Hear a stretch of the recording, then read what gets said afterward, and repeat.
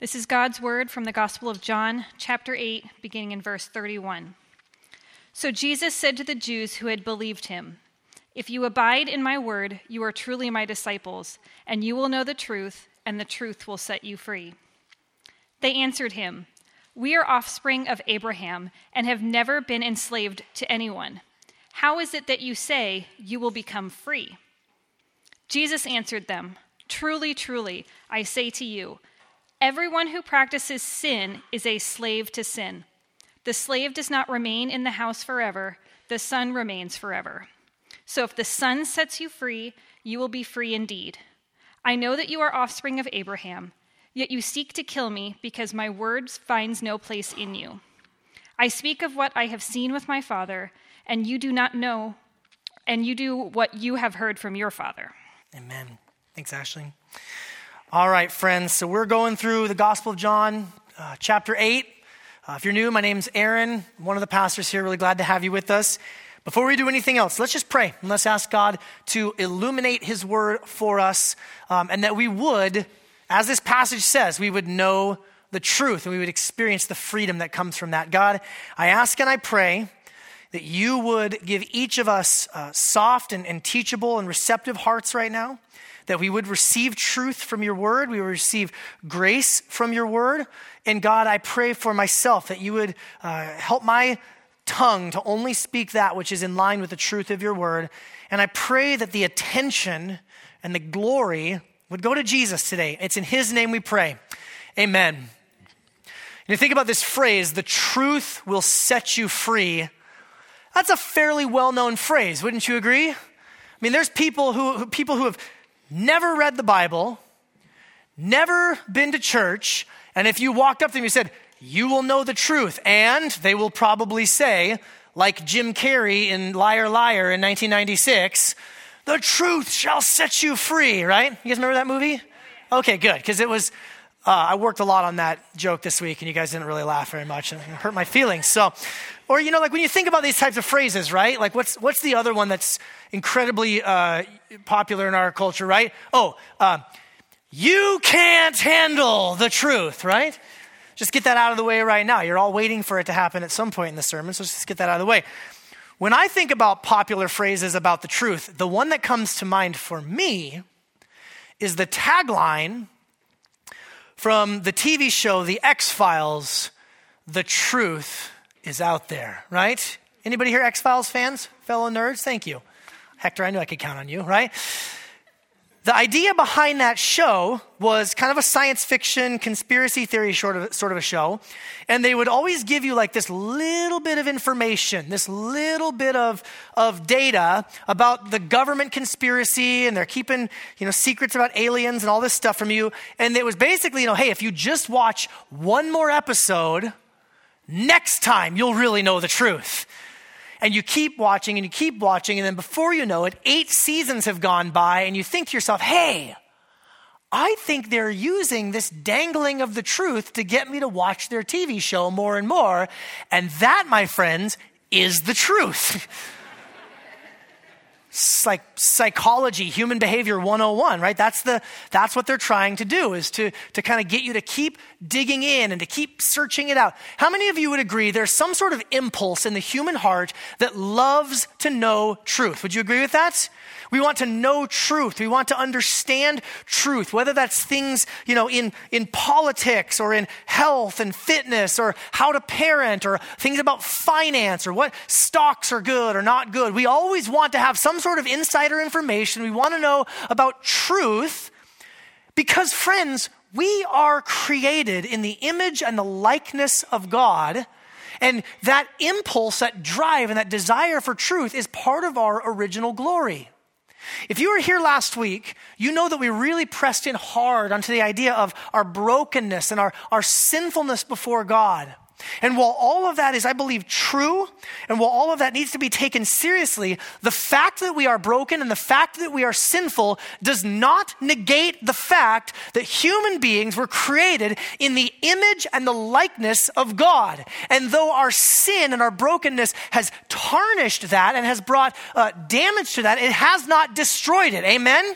And so just because you're sinful, just because you're broken, does not mean that you cease to be an image bearer. It just means that we have distortions and we need Jesus through his grace to put us back together piece by piece like a broken mirror so that we can more correctly reflect his glory and his goodness. And I think that this impulse for truth is part of it. Here's the problem though. In our brokenness, we seek truth, or we are satisfied with truth that stops short of the truth himself, Jesus. And so that's where we're going today. That's our big idea, is that Jesus is the truth. And to know him is to truly know freedom. All other truths, all truth belongs to God. All truth is God's truth. And all of those, lowercase t truths are meant to point us to Jesus, the truth himself. So you guys with me so far? Let's dive into this passage. Verse 31. So Jesus said to the Jews who had believed him. Okay, pause for a minute just for context. Again, some of you were here last week. The last few weeks, we've been looking at Jesus in these series of interactions and conversation with a group of Jewish leaders. This is happening during the Jewish feast of Sukkot, or what's known as the Feast of Booths. And they're having these interactions back and forth. And last week, the passage we looked at last week, Jesus said, if you don't believe in me, you're going to die in your sins. Sin is a big deal, and you must believe in me, or else it leads to death. And it says that after Jesus had said this, and he talks about his own death, and it says that some of them start to believe him. So some of these Jewish people, they start to say, okay, I think I'm tracking with what Jesus is saying, and I want to understand it, and I want to believe it. So he says, here's the deal, guys. If you abide in my word, you are truly my disciples. He says, I'm glad that you're starting to believe. I'm glad that the wheels are starting to turn, but it's not just enough to say in my mind, yes, I understand. I think that you're speaking truth. I believe you. Jesus says, you got to go all in. You got to go all in. You got to abide in my word. Well, what does that mean to abide in his word? And I think even before we can answer that, what does it mean? What does just his word mean? Let me ask a question. How many of you were maybe raised in and around the church or kind of a religious environment? And so when you hear the words, and I don't mean that pejoratively, but just when you hear the words, abide in my word, you automatically assume I have to read the Bible a lot. Anybody kind of with me on that? That was, at least for me, my experience, raised in church and raised around, Christian things. And when you say like the word almost exclusively meant the Bible, the written word of God. That is not untrue, but it's not the entirety of the truth. See, God's word is bigger than just the Bible. It starts with God himself, that our God is the type of God who communicates. He is a God who you can't even make it through the first couple of sentences of the Bible before it says, and God said. How did God create the universe? By his word, by his communication. Let there be light. Let there be plants. Let there be raccoons for some reason. I don't know, but they're in my yard and God said it. So there they are. Other myths, other religions, other philosophies, the way that the universe came into being was like gods would get into some sort of a battle and one god would chop off the arm of the other god and that arm fell down into the primordial soup and it turned into the world. Like that's how the world came to be. But the Bible, the Hebrew scriptures in particular, are unique in that God creates by his communicating power. Isn't that interesting? That ought to tell you something about the nature of our God. Another thing about God's word is that it's multifaceted. God's word is as multifaceted as God himself. And in Hebrews 1, you've heard me say this before, but I love this verse. It says, in many times and in many diverse ways God has spoken to us through the prophets. So God speaks through the prophets, particularly the prophets that their words were written down, and we get the scriptures of the Old Testament. He speaks through the apostles. Those words were written down. We get the New Testament. But God speaks in other ways, amen? God speaks through dreams. God speaks through visions. God speaks through community and relationship with one another. I have had God speak to me, to my heart, through brothers and through sisters in Christ in my life. God speaks through nature. I remember a few years ago taking a trip with my family. I believe we were in Hawaii, a family trip, and I thought to myself, I want to go play in the waves. Because I live in a place where there are waves, but you don't want to play in them because you will get hypothermia and die. So I'm in the warm ocean, I'm in the water, I'm playing, I'm having a great time, and I let my guard down, and one slightly larger wave than the ones I had previously been interacting with picked me up and slammed me into the ocean floor. I thought that sand was soft, apparently not, because I clocked my head, it rang my bell, and I got the wind knocked out of me, and I thought, I'm a man, I'm going to go sit down for a minute. And that's when I had the thought, wow, that was like one wave of billions of waves that are going to crash on seashores today. It knocked me off my rocker. It totally flattened me, and that's not even that big of a wave. God is powerful. And I saw his word on display in nature. And that power of God is another one of the parts of God's word that is just so incredible. The book of Isaiah, the prophet Isaiah says that God's word, when God communicates and God speaks his word, it never returns back to him empty, but it always accomplishes what it sets out to do. Let me see, by a show of hands, any of you parents of young children feel the exact opposite?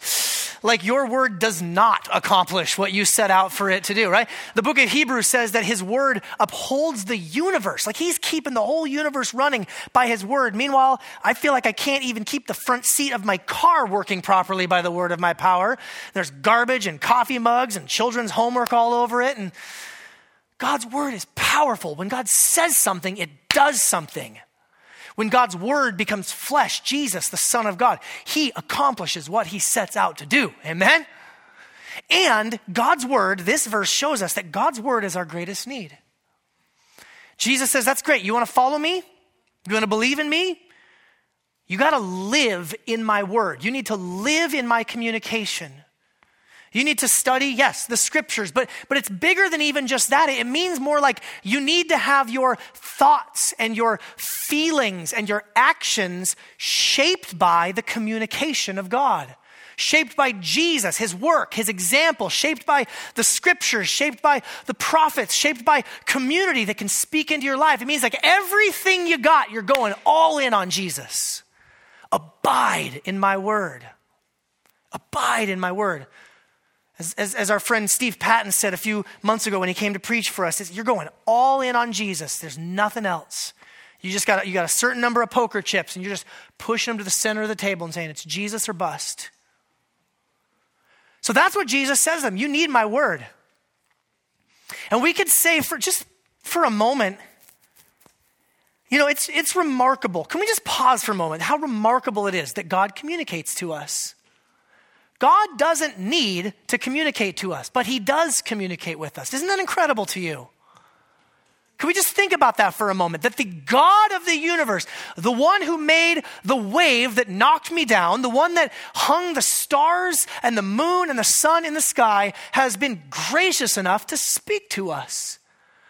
I remember stumbling across a quote a while back from a guy named St. Anthony of Egypt, and he had become kind of a big deal in his day. And this is right around the time when Emperor Constantine converted to Christianity. And this is, before the Roman Empire officially adopted Christianity, but it was starting to be a little bit more okay to be a Christian. There wasn't as much persecution. And Anthony became kind of a big deal, so much so that he actually started getting letters from Emperor Constantine. And the monks, I don't know what you call them, underling monks, I don't know what you call them.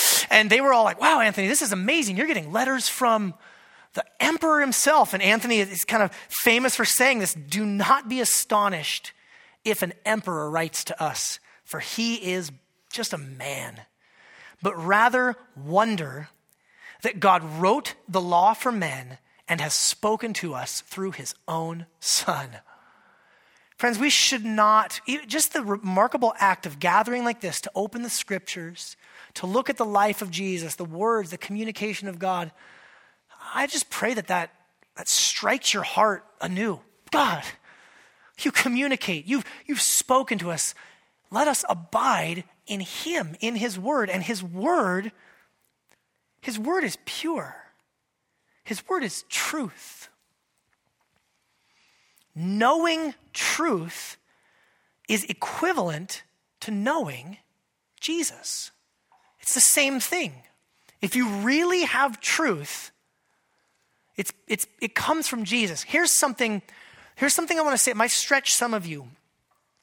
If you hear something that is true, even if it's spoken by a source that is questionable, not always reliable, but if something they say is true, that truth belongs to Jesus. Can you hear me on that? Now, I'm not saying to not exercise discernment. What's the saying? Even a broken clock is wrong twice a day, right?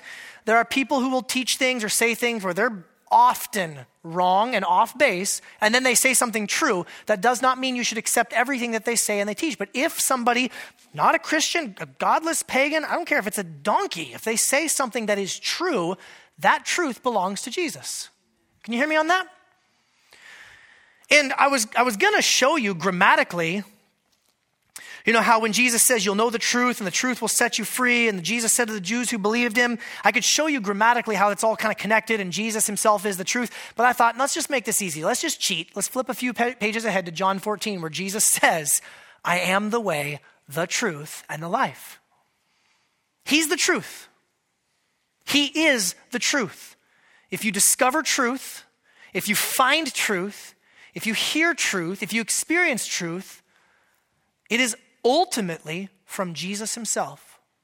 So that drive to know truth is meant to terminate in Jesus. Now, what happens when that drive, that desire, that impulse that we have to know the truth, what happens when it goes awry? What happens when it gets a little bit off base? Well, we'll see an example of that happening here in verse 33. So they answered him. Now you guys got to hear this. These Jewish people, we are offspring of Abraham and have never been enslaved to anyone. That's hilarious, okay? So you do not need to be a Jewish scholar. All you need to do is have been paying attention to the previous chapter or two. Why are they gathered in Jerusalem right now? For the Feast of Booths, the Feast of Sukkot, where they do basically a week-long camping trip to celebrate the time when their ancestors lived in tents in the wilderness and God provided for them after they were set free from slavery in Egypt. Like that is literally what's going on around them. They're like leaning up against a tent. I guess you can't lean on a tent, but they're like next to a tent while having this conversation. They say, we have never been slaves to anyone. That is irony. That is some good writing, John. I am proud of you. I want to shake your hand in eternity someday. How is it that you say you'll become free? And Jesus answered them, truly, truly, I say to you, everyone who practices sin is a slave to sin. Okay, this is what you call a truth distortion. These particular people that Jesus is speaking to have imagined up a scenario in their mind that feels true to them, but it does not square with reality. Have you ever felt like you've had that conversation with someone? Like, man, they really believe this, but they are, it's not lining up with reality. You know how frustrating that feeling is? Oh my goodness, it's maddening. I remember I've had those conversations with people like, well, and then this happened and that happened. I'm like, no, I was there. That didn't happen. I was in the room. Well, yeah, but when this happened and when this so-and-so said that, I'm like, I don't know what to tell you. That never happened. They're like, well, you're wrong. I'm like, you're crazy. And I didn't say that.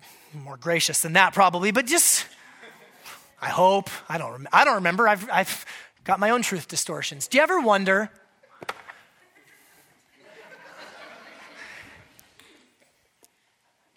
Do you ever wonder if God kind of just shakes his head at our truth distortions? What?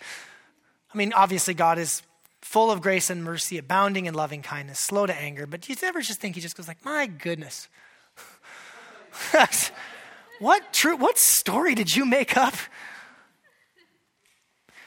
See, this impulse for truth, we're far too easily satisfied.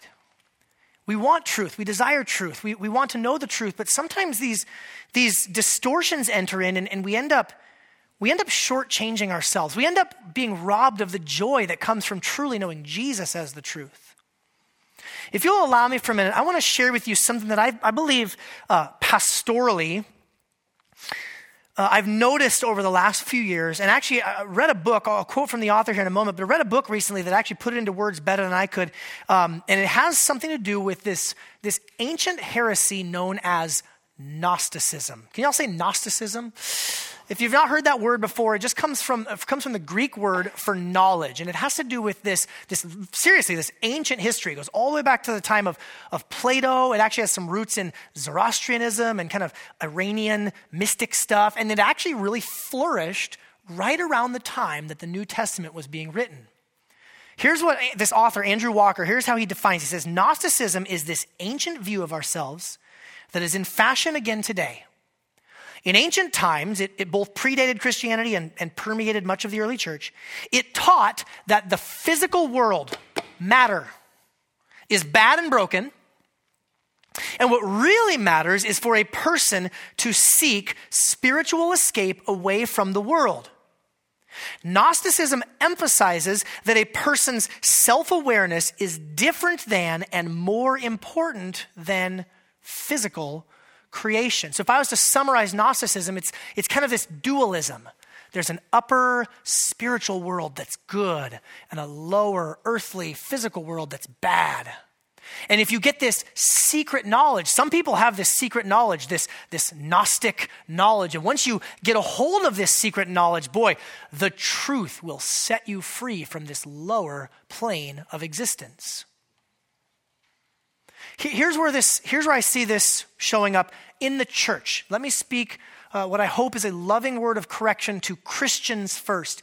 We play into Gnosticism when we say things like, when we fly away and go to heaven forever, and we believe that the end of the story is disembodied, spiritual, shimmery, see-through, harps, robes, right? Is that what the Bible actually teaches is the end of the story? No.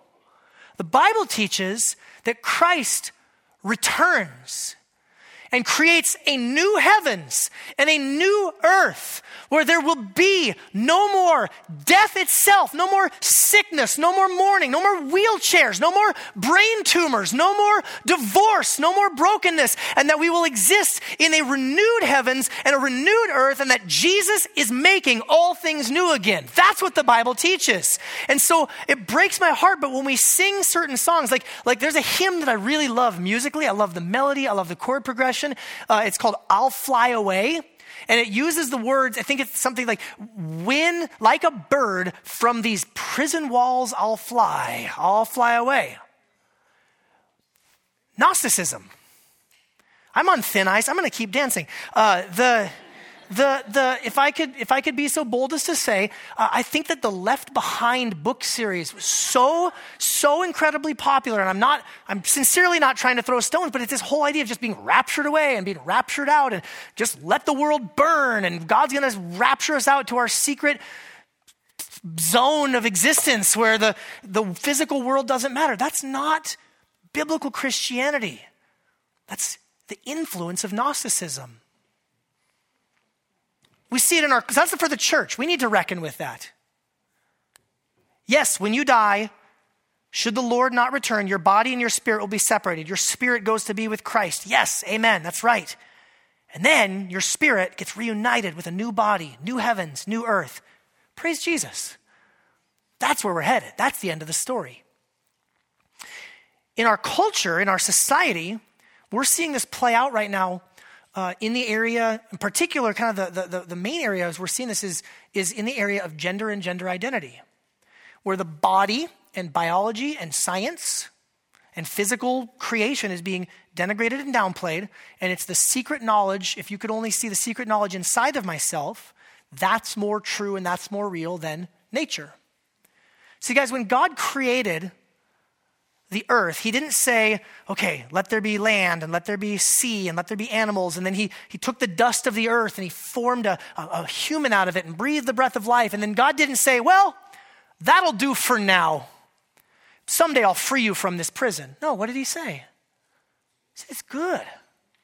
In the Hebrew, it's really good. That you are not a soul trapped in a body. You are you. Spirit, soul, body, mind, will, emotions. You are the totality of who God created you to be. You also see this play out in our culture in social media. I found this true, particularly among digital natives and younger generations, where something that's the term, I didn't make it up, something along the lines of, if it didn't happen on social media, it didn't really happen. And they would maybe never say that, but it's like real life. Again, one of those conversations I was telling you about happened over something that they read on social media. And I'm like, I don't know what to say. I was there in the room.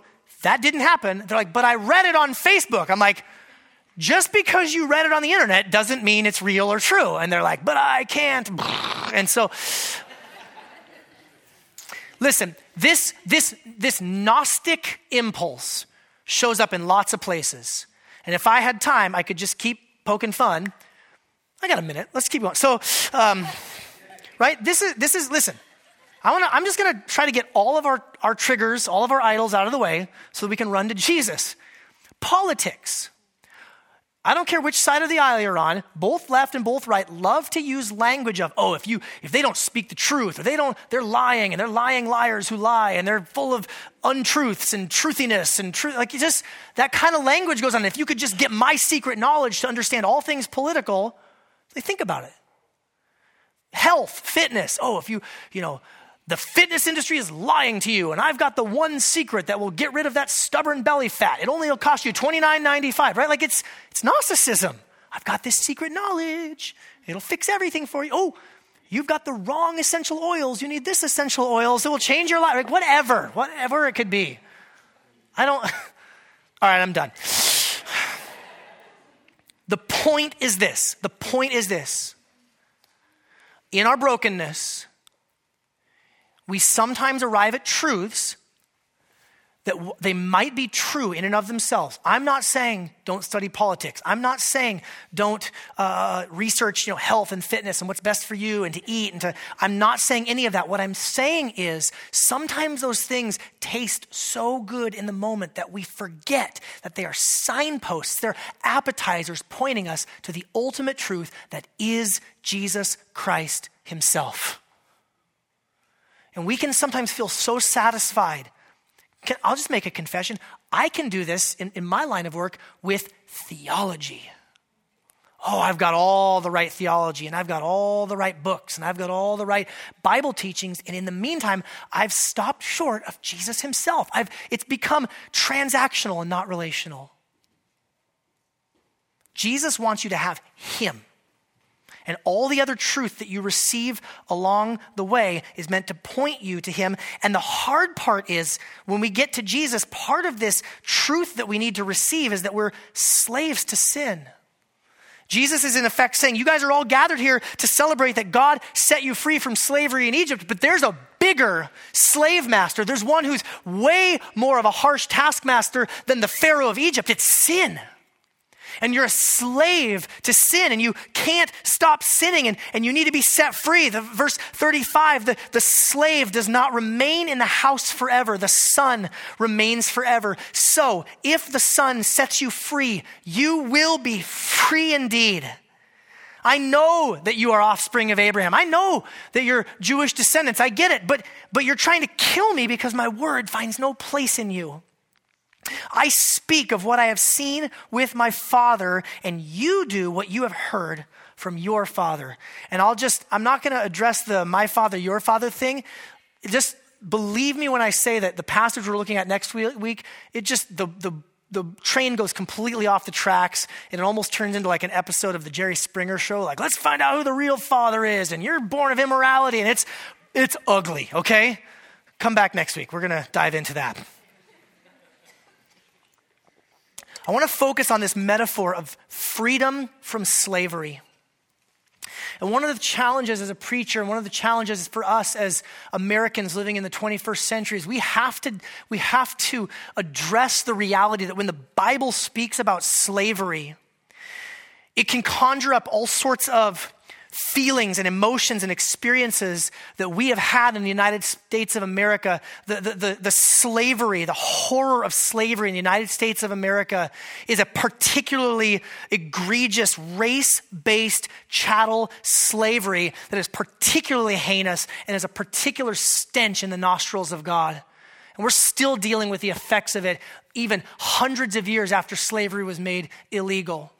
And as horrific as that is, and even the Bible itself very clearly condemns kidnapping.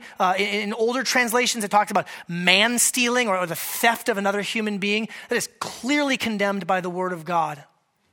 But there are times when the Bible speaks about slavery, and this is kind of one of those places where the word slavery is used almost more in like a pragmatic sort of a sense.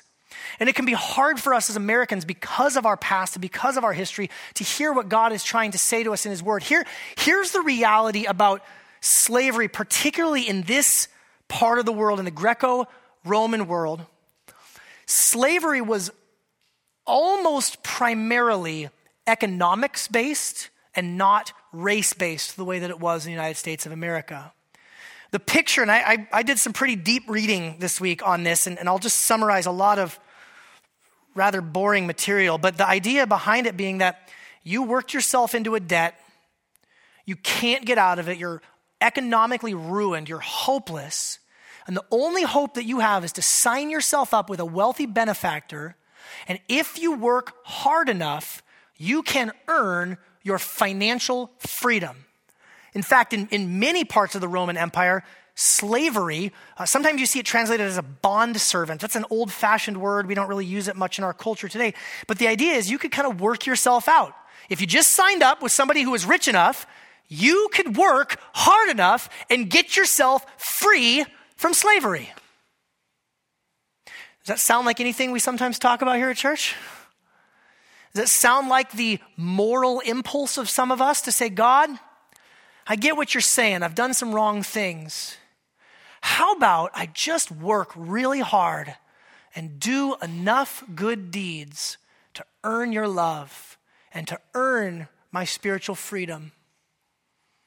What do we say to that, friends? Not by works. Yeah. Jesus paid it all. The truth of the gospel is that Jesus says, if the Son sets you free, you will be free indeed. See, friends, you might be able to sign yourself up for a credit card repayment plan and praise God for Dave Ramsey and other people who will yell at you for spending money you don't have, and all that's fine and good. But the reality spiritually before God is we have accrued a spiritual debt that we are incapable of paying. And it is only through the perfect life of Jesus, his death on the cross and his resurrection, that we receive our freedom. Amen? And this is incredibly good news for us because it doesn't just stop with your debt is paid. What does he say? He says, the slave does not remain in the house forever. It's a temporary arrangement. The son remains forever. There are times in the Bible where the word son is used gender inclusive, sons and daughters. Sometimes, however, the word is used gender specifically for males, and this is one of those times. And ladies, hear me on this. This is incredibly good news that you would be called a son because in this cultural context, only the males received the inheritance and the property rights of the fathers when they passed away. And the Apostle Paul comes along later and says, listen, guys, there's no Jew nor Greek, slave nor free, male nor female. All are one in Christ Jesus. You all get these benefits. Amen? But here the point is, not only do you get your debt forgiven, not only do you have your debt paid the debt that you could not pay, but you get a share of the inheritance that the Son of God, Jesus Christ himself, earned by his perfect life, his death, and his resurrection. What did Jesus earn by doing that? Oh, just the whole universe. The Bible tells us that all things belong to him. He's uniting all things to himself. And so if you're united with Christ, you get not only debt forgiveness, you get an inheritance. You get eternal life. You get to rule and reign with him for all of eternity over a renewed new creation. That sounds pretty good. Amen? I mean, you can kind of maybe imagine a credit card company saying, listen, we're going to forgive your debt. You can kind of imagine that, right? But can you imagine said credit card company saying, and also we'd like to give you $3.2 million. We just want you to be covered. We just want you to be taken care of for the rest of your life. If you get that offer in the mail, text me right away, because I will read the fine print, but let's do that, right? Let's get in on that. What Christ is offering to us is infinitely better than that. Our unpayable spiritual debt is covered by the perfect work of Jesus. And we're given all of the riches of heaven, all of the rewards that he earned through his. By the way, I've said this, his perfect life a few times. Do you guys realize that Jesus, as the truth, never lied, never bent the truth, never PR'd things to make himself look good? Jesus just spoke the truth. Raise your hand here today if you've ever lied. And those of you who didn't raise your hand, you just did. You just lied, right now. There's not a perfect person in here. There's not a single one of us that says, yes, I and the truth have a perfect relationship. But Jesus did. And when God looks at us because of the work of Jesus, that's what he sees. So let me close with 3 encouragements for you, 3 points of application. First of all, let's keep Jesus first. As you go from here, your phone's going to ding when you get service again outside of Linwood High, and you're going to be like, oh, this thing I follow, or Twitter, or whatever, and all this secret knowledge is going to start to be offered to you again, or all of the things, your hobbies, your politics, your whatever it is that you're into, whatever it is. Again, I'm not saying don't look into those things, but let's keep Jesus first. Let's remember that he is the truth, and every time your heart has that desire to find truth, or every time your heart is satisfied by some truth that you've heard or received, let's test it by the truth that is Jesus. And let's let it drive us to him. Second, live free. Jesus says, if the Son has set you free, you are free indeed. So friends, if you're in Christ, you are no longer a slave to sin. That means 2 things. It means that you are free to not sin this week. And every time that you do, and you fall back into slavery, you fall back into your old ways, you're not thinking with the mentality of a son, you're thinking with the mentality of a slave. Let's remember who we are in Jesus. We're loved. We're co-heirs with Christ, for crying out loud. That's amazing. Not on my own doing, but by his doing. Let's live free. It also means that you don't need to go through life with that mentality of, I got to pay God back. Oh, I got to pay off my debt. No, Jesus took care of the debt. Live free. And lastly, number 3, would you share this truth with someone? One of the things about that impulse to find truth is also tied to the impulse to share truth. Oh my gosh, I found the best restaurant. You're going to love it. You just have to share. Oh my goodness, this band put out a record I absolutely love. You got to hear it. It's amazing. Oh my gosh, I tried this new essential oil and it cleared up my acne and my bank account went into the black. It's amazing, right? Whatever it is. I'm sorry. If you're an essential oilist, I shouldn't pick on you. I love you. Oh, you and your snake oil. It's fine. I love you. Whatever it is, there's this impulse to share truth. Agreed? Why are we afraid to share Jesus sometimes? Because we've got the truth. We've known the truth. No, don't wield it like a club. Wield it with grace and with mercy and with compassion. But let's share the truth this week as we go. God, I ask that you would search our hearts right now. Would you help us to know where there's been places where we've bought into lies, or where we've taken other sources of truth and put them in that place of ultimacy? Jesus, you are the truth. We confess that you are the truth, and in you there's true freedom. From the worst slave master imaginable, from sin and from death itself, you offer us true freedom. Jesus, would you help us not only to believe that truth, but would you help us to live that truth and to embody that truth and to share that truth with others as you give us opportunity. We pray as we enter into this time of response now in worship, I ask that you would help us to worship you in spirit and in truth. And we pray this in Jesus' good name. Amen. Friends, I'm going to invite you to respond in a few ways. We're going to respond through, first, the giving of our tithes and our offerings. If you're a guest or a visitor, please know there's no obligation to give, but we do this as a way of just honoring God with what he's given to us. We're going to welcome our younger students class in to join us for this time of worship and response. I'll invite the musicians to come too as we prepare to sing. While they're collecting the offering, I just encourage you to give generously and freely as God would lead you. While they're collecting the offering, though, I want to prepare us for a celebration of the Lord's table. If you have the elements that you received as you came through the doorway, we practice an open table. If you are a Christian, if you're a believer in Jesus, you're welcome to celebrate with us.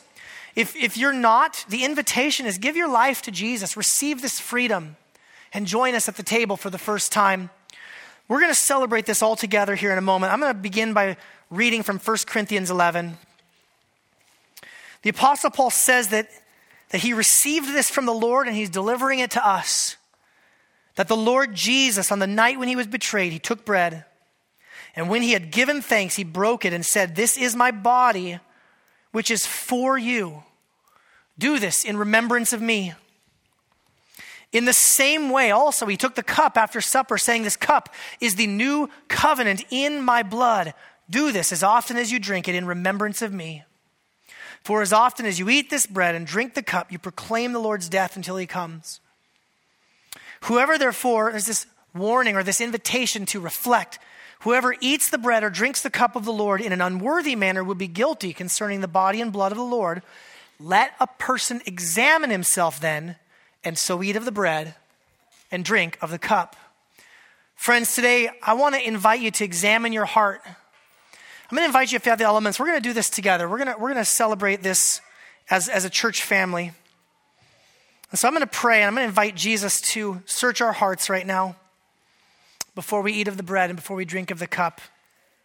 I invite you just to close your eyes with me if you want, and let's focus our attention on him. God, we know that on our own, apart from you and your grace, we're slaves to sin. And God, even that truth sometimes is hard for us to receive. And so I pray that you would help us to examine ourselves. You, Holy Spirit, you would search us. And Jesus, we thank you for the freedom that you purchased with your broken body and your shed blood. Jesus, thank you that you are only, continually, nothing but truth to us and for us and in us. And today, Lord Jesus, as we eat of the bread and drink of the cup, may we be filled with your truth and may we embody your truth. Friends, we take the bread. This is the body of Jesus that was broken for us, that we might have freedom. Take and eat.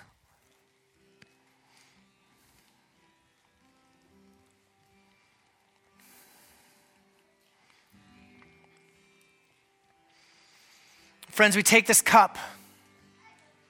This is the blood of Jesus that was poured out for our cleansing, to wash us clean of all of our lies, all of our deceptions, all of our posturing and our half-truths. This is the blood of Jesus poured out for the forgiveness of many. Friends, let's take and drink together of Jesus' blood.